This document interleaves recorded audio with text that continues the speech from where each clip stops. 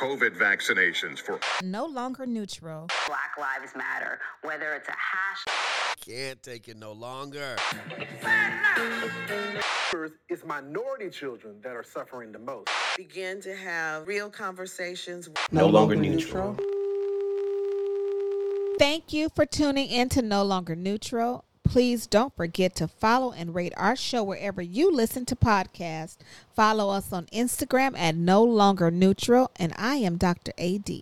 Hey, I am Dr. Sharice Roper. And I am Dr. Michael Haygood.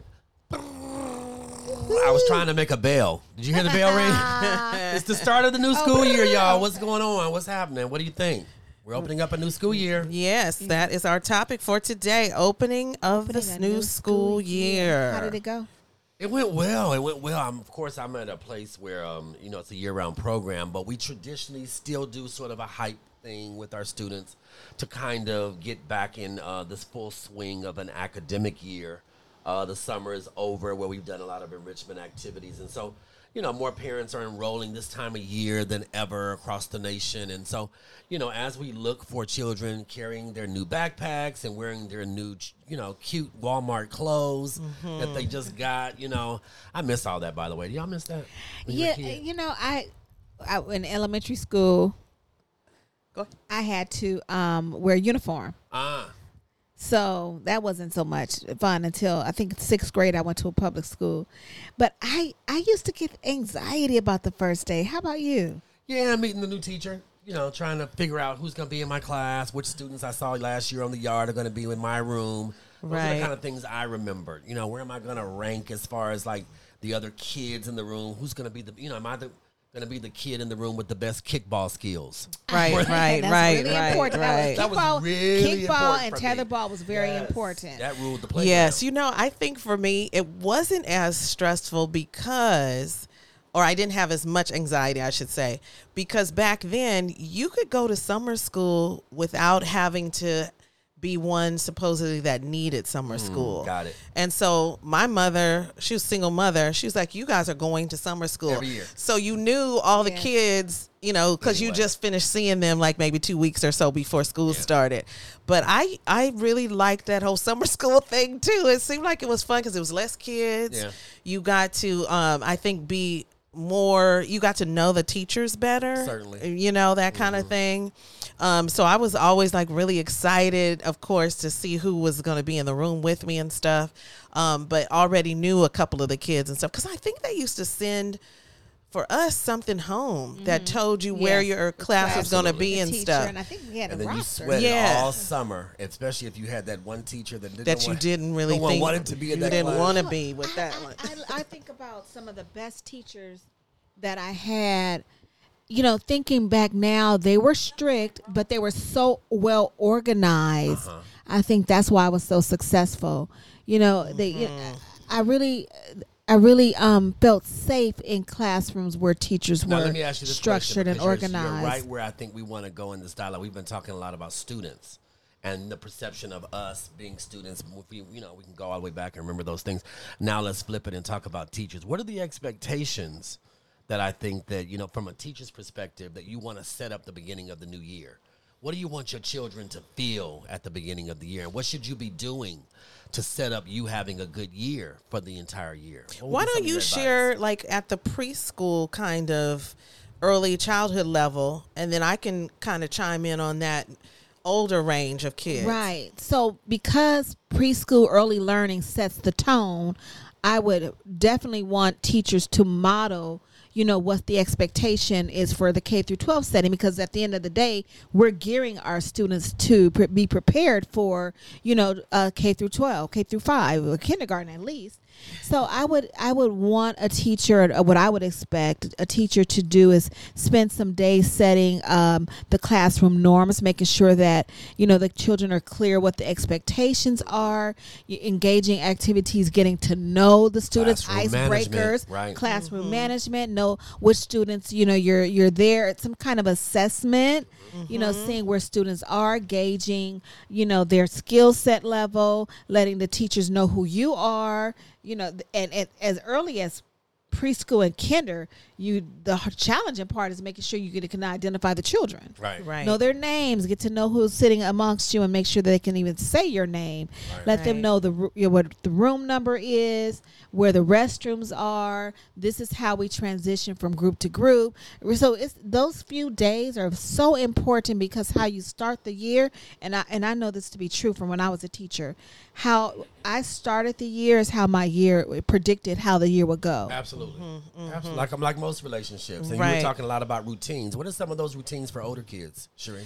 I think the same thing for sure is, making sure that you know what the rules are, but more importantly, as they get older, that they participate in naming the rules, right? What do you think makes for a successful class? And ask your students to join in on creating that.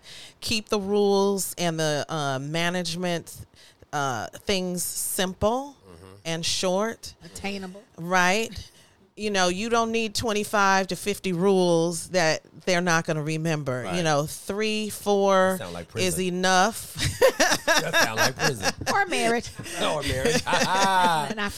It's enough to get them to, be able to do. And then also as kids actually not even as they get older, you have got to build in time for students to communicate and work with each other. That's what I was going to say. That's my skill. If I love that. students, if you do not provide opportunities for them to speak to one another, share thoughts with one another, and especially if you don't do it early, Absolutely. then like you mentioned, Dr. Davis, the rest of that year is going to be chaos. Absolutely. Because they need, especially at an elementary school, they're in that one class with that one teacher the whole year, right? And so they have to have opportunities to move around. They have to have opportunities to share with one another.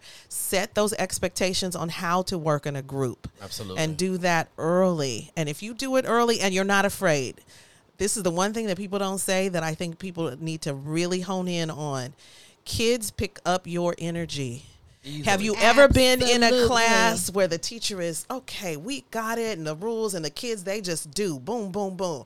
Then you go in another class, and the teacher does not know what is going on. And those children kids don't are either. doing everything. If you are nervous, right, your kids will have nervous She'll sense it. energy. Absolutely. Yes. And unorganized. Yes. Children feel it. Yes. Children feel it. If you are confident, you will have students who feel confident in your classroom. And a lot of that comes with preparation. Absolutely. You can ease your own sort of tense and, your stress level and how you present to children if you're ready. Don't wait till the moment that it's time to go in the classroom at the beginning of the year and you haven't prepped for at least a couple of weeks. Right. Yeah. To get Yes. not just that room ready, Yeah. but you ready. And then also I would add, you've both been speaking about relationships either at the early learning level or either at the elementary, middle, and high school level. And what I notice most about the relationships in which some children and young people have a problem in classroom settings, I think is because they don't know their teacher. Mm-hmm. Take the time to let your kids know who you are. Yes. You know what I mean? You're yes. a real person. I remember my son was so afraid of his first grade teacher and literally had nightmares of this woman on skates driving to our home with a bat, in a Right. nun's outfit. I think I mentioned that early on another podcast, and I think it was because he didn't know who this teacher was. He didn't know her. He didn't know that she had children. He didn't know Right. that she went to Ralph's Market on the weekend and couldn't find the right tangerines. Whatever that level of comfort is that you want to share with your students, share it. Right. Because the more they know about you, the more they know about your Right. background, what you Absolutely. went through in school, the challenges you had in school, they will be able to relate to that. The fact that you're not perfect, that you too Yes. are learning. And that you're learning But from you have to be them. present. You have But to more importantly, and the last thing I wanted to say, connected to what you said, Sharice, was that relationship of having kids feel like, after all, they're going to be with you 8 hours a day. 8 hours a day, almost as much as they will be with their own families. So therefore, build the family relationship within the classroom. Have Right. children have respect for each other. Feel safe with each other. If you don't build that early on, then the playground will invest in your classroom. The playground issues will take over your classroom when you come back Right, from right. recess. Well, I have a question for you, a poll between the two of you all. What do you think it matters what a teacher wears on the first day? Yes. Yes. According to grade level or just one standard appearance? Well, I just did the sub-8 orientation. you know, with early, and one of the things that's in the actual PowerPoint is about, you know, I tell women all the time, and I'm really careful about making sure I'm not sexist in my statements. But little kids, you know, especially in preschool, they love boobies. Yes. And they will hug right up against them. And so I have to talk to young women who even come to the orientation in low-cut blouses with, you know, major stuff hanging out. And I have to say, hey, you know what I mean? These children are going to make sure that even though you are dressing for comfort, because the teaching profession typically is a comfort area, you don't want to, Sharice is over here cracking up at me. You don't want to also not appear to be professional, but also be comfortable. And you know why I'm laughing is because he mentioned the women, but I remember seeing men that their pants were too tight and all of that is just out because the kids are at the bottom of your body, right? Most hugs happen right there and all that stuff. So that was like funny that you just mentioned the women, but the woman notices the other stuff. That's true. That's absolutely true. Absolutely. But definitely, I think it just sets the tone a little bit. And I'm not saying you've got to have on a suit and a tie and all of that stuff, but I do think that the first day of school, something that appears more professional, because the other thing that happens is your parents are also coming on the first day. And that's middle school and high school too, because you've got even high school parents who are coming and they're, you know, maybe enrolling for the first time and they just want to see the teachers and all of that. And you kind of, there's a, you know, I feel like, and I'm not saying that you can't have on shorts, but maybe you don't want the shorts that are so, you know, like the Daisy Dukes and all of that. Or maybe if you're a guy and you wear earrings, maybe, you know, you don't wear the ones that dangle from your ears on the days that you decide to wear them. Because, you know, earrings have become a thing now where it's become more comfortable in professional settings. Although I don't choose to still do that with my suit on when I go to work. I know that what I try to teach little boys is there's an appropriate dress style when you go to work. Appropriateness for me is the word. It just needs to be, you can't wear what you would wear to the club. Right. You know what I mean? Or you shouldn't. Or you should. You can, but you shouldn't. You can, but you should. Right. Yeah, I do. And I went to see some schools, and I was just so impressed with, you know, the men on campus. They were present, they showed up, suit, tie, shirt and tie, or just maybe just a very neat appearance that they did come for. They came for representation, and I was so impressed by that. But you know what? And I'll add to this. I was at a school this past week, and I was deployed because I work centrally in the central office.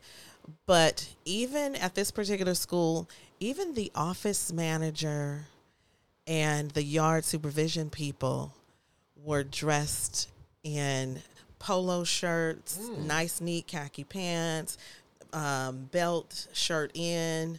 And I was like, wow, okay. And it was a middle school where I was. That's neat. And so I felt like they were setting the tone, especially because middle school is that place where, you know, the kids are kind of not yet. Weird a little bit. I've worked at every age level except for middle school in my career. Yes. But you could see that the kids were like, okay. And they were, you know, and it was the first week, of course, you know, honeymoon period is not over yet. But, they set the tone, and the school ran very smoothly the entire week. That's great. Kudos to all those schools that are off to their first year, first week running, and off to a good start. Good for you. Yes. What's our second subject? Our second topic tonight? Well, I was looking through Instagram, and I see this big commotion about Tamar and her new beau. Uh-oh. They call Tamar him JR. Tamar Braxton, yes. What she got going on? Well, she's dating a man. Okay. They call him JR. His name is JR. And he's an attractive man. But he's, you know, he's a white male, white man. And so I'm listening to the feedback where black women, well, I can assume they're black women because of their names on the Instagram. They're saying, go, girl, you go, you go, you go. So, you know, I had a conversation with a guy, a black man, and he is so offended behind Kamala Harris or Susan Rice, like people in political positions, entertainers who are dating white men. And I think we've talked about this before. So it seems like this is just going to keep happening. Well, Michael, you're product of interracial marriage. So do you think your dad was not true to the black race because he married a white woman, or what do you think? It's totally not comparative at all, because of the years and the the rebellious notion to even get married to a white woman and a white woman to a black man in West Virginia in 1960 whatever, and to have babies was not even thought of. So that leap of faith feels like love more than it does an act of I'm dating someone in 2022 because I fall in love with a white man, and now I'm at that level where I can date a white man, and now it's seen as a very beneficial thing. You know, I think that's looked at now within, and this particular example seems like it is actually speaking of a come up. Like somehow you got to come up because you got with a white man. Men are supposedly the dominant The race. only thing that I would offer to the conversation is, True. as a product of any of that, is that people take that very seriously, because the product of love or the actual product of conception, you know, having babies, because when you have children in the name of a trend or in the name of, you know, I just want to see what this is like, you know, you have to remember that that product that you have now brought to the planet, it's vital that they know who they are and that they weren't just something that you thought was a trend. So Serena Well, started. Go ahead, Serena. You know, I hate to just have to say it, but you know, black men are just not loving on black women from my perspective, the way that we feel like it needs to happen at the ratio that it needs to happen. Don't look at me, because I wouldn't be one of them. I'm not in that pool. And so I feel like, you know, kudos to you. Yeah. If you know, if you can't find within the race that you want or to be in, maybe, or that is Or a if part love of, finds you.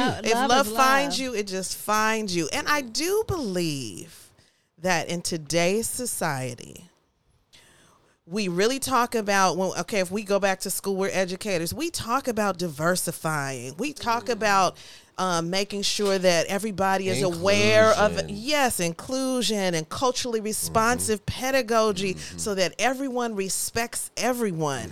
So if we're really trying to do that, then what difference does it make? Absolutely. Right? Because now we are basically bringing about this world of all colors. So when I think about them, I think about Bridgerton, right? That show that did I say that wrong? You did. Now, did you say You said Bridgerton? Bridgerton? Okay.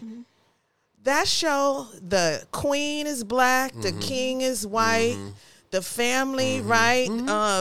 She marries the black guy, and so it's just all Cat mixed. Williams says that interracial marriage and the conception of interracial people is what's going to stop racism. That's what he really believes. Absolutely, It absolutely. seems like it's a problem.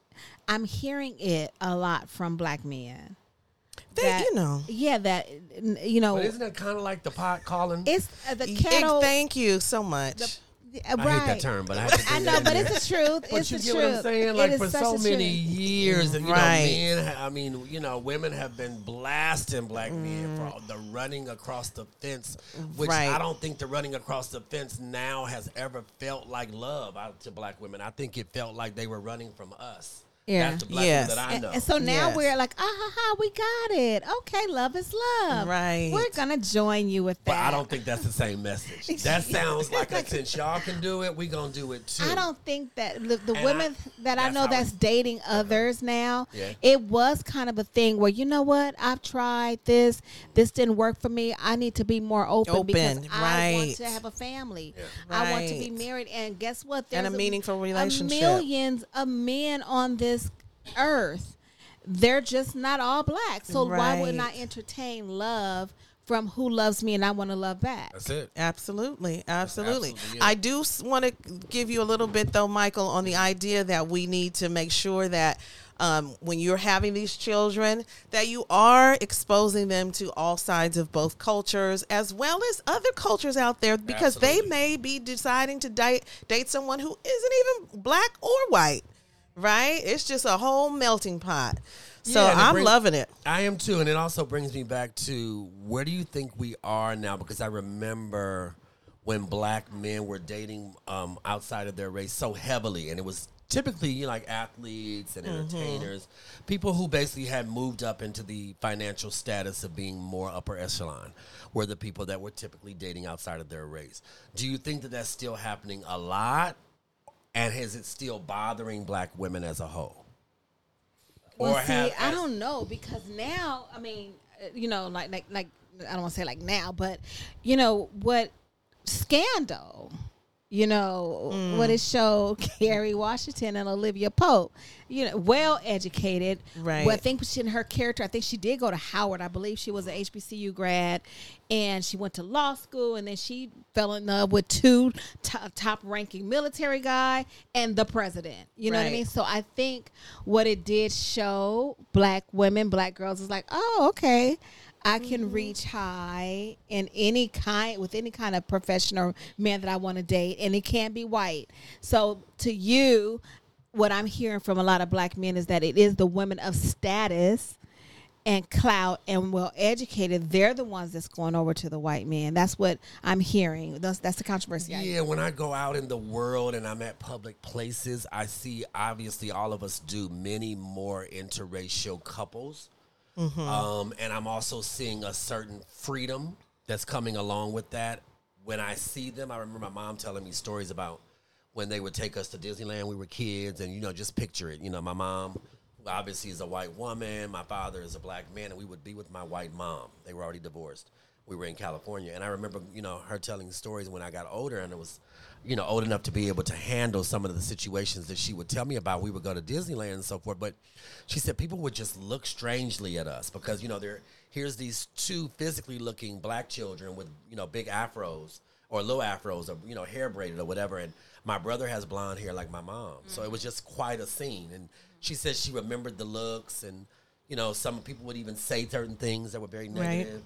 You know, she endured a lot of those kinds of things, but at the same time, I don't think as much of that is happening now. Right, right. Which reminds me of sort of like how I think gay people are now kind of popping ourselves out of the woodworks and actually holding hands on the street. I saw that, you know, I'm seeing that much more readily now, and people are becoming much more accepting.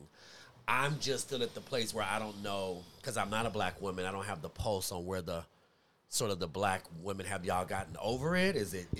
I think I'm over it because now that I see, you know, I see. And is it something to even get over? Like, you know what I mean? I think there was a time when I was at USC, you know, when, you know, I was interested in dating. Well, I was dating a college student, so that luckily I had somebody. But, you know, it did seem that when I went to campus at USC, guys who may have been traditionally from the hood, played on the football team, and now like, oh, here's an opportunity. That, though?